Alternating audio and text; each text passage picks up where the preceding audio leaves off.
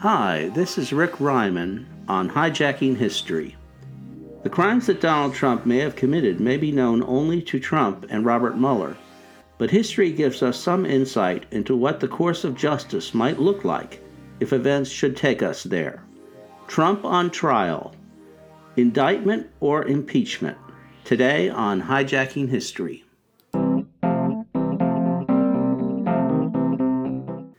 The Democrats appear to be careening towards impeachment.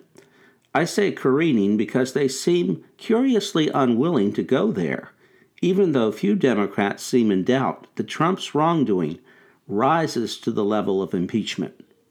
The incoming chairman of the Judiciary Committee said that Trump's actions were definitely impeachable, but that it might be unwise to actually impeach him. Clarifying, he said he wanted to wait for Republican support, as if doing the right thing requires that one first assemble a crowd. One reason for the reluctance is historical. All previous impeachments have only gone halfway, to a kind of public indictment. Impeachment means indictment, but not to the second step of removal from office. We are told that impeachment is 100% political. But if that is true, how could it ever lead to the removal of a president when 2/3 of the senators, or a bipartisan supermajority, would be needed for it to occur? One way would be for Republican voters to signal their rejection of Trump, thereby releasing their senators from their hypnotic trance of sycophancy. But few expect this to happen, and many prefer to allow a minority of 35% of the American people to dictate the course of American history on this point. The country seems to be caught in a legal logjam. It appears to be true that indictment of a sitting president, the Justice Department tells us, is illegal, while impeachment, which is legal, is politically impossible. Actually, indictment through the courts may not be the phantom it is generally assumed to be. According to the Harvard legal giant Lawrence Tribe, it is absurd to regard indictment as a legal nullity. Tribe makes a great case, arguing that the notion that the president is too busy to be indicted is a nonsensical argument. He points out that if the president is not too busy to sit through a trial in the Senate, he's not too busy to handle a conventional indictment and trial.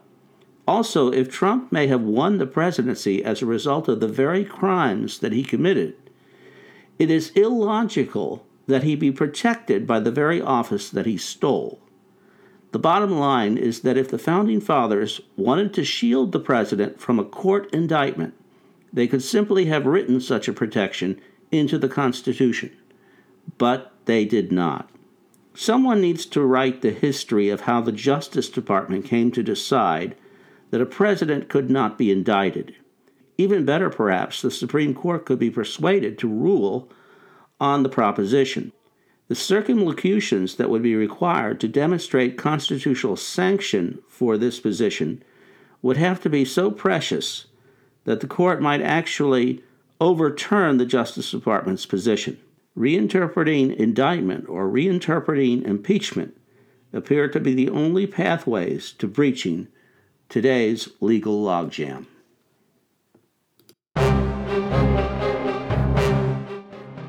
These issues are heating up because it is clear that Mueller's investigation is nearing completion. Just yesterday, 44 former senators urged their sitting colleagues to restore the reputation of the Senate as an august paladin of democracy, rather than as a seat of sycophancy as it has been the last 2 years. We are entering an extraordinary period in which people's reputations will be fixed for all time by what positions they will take. Hearings will be held beginning in January, votes will be taken, and impeachment will definitely be on the table. How the actors in the drama respond to those certainties will determine the direction of our democracy and, dare I say, its fate. Hijacking History will continue to track and contextualize these developments, looking at them from the vaunted vantage point of American history, Until then, happy listening.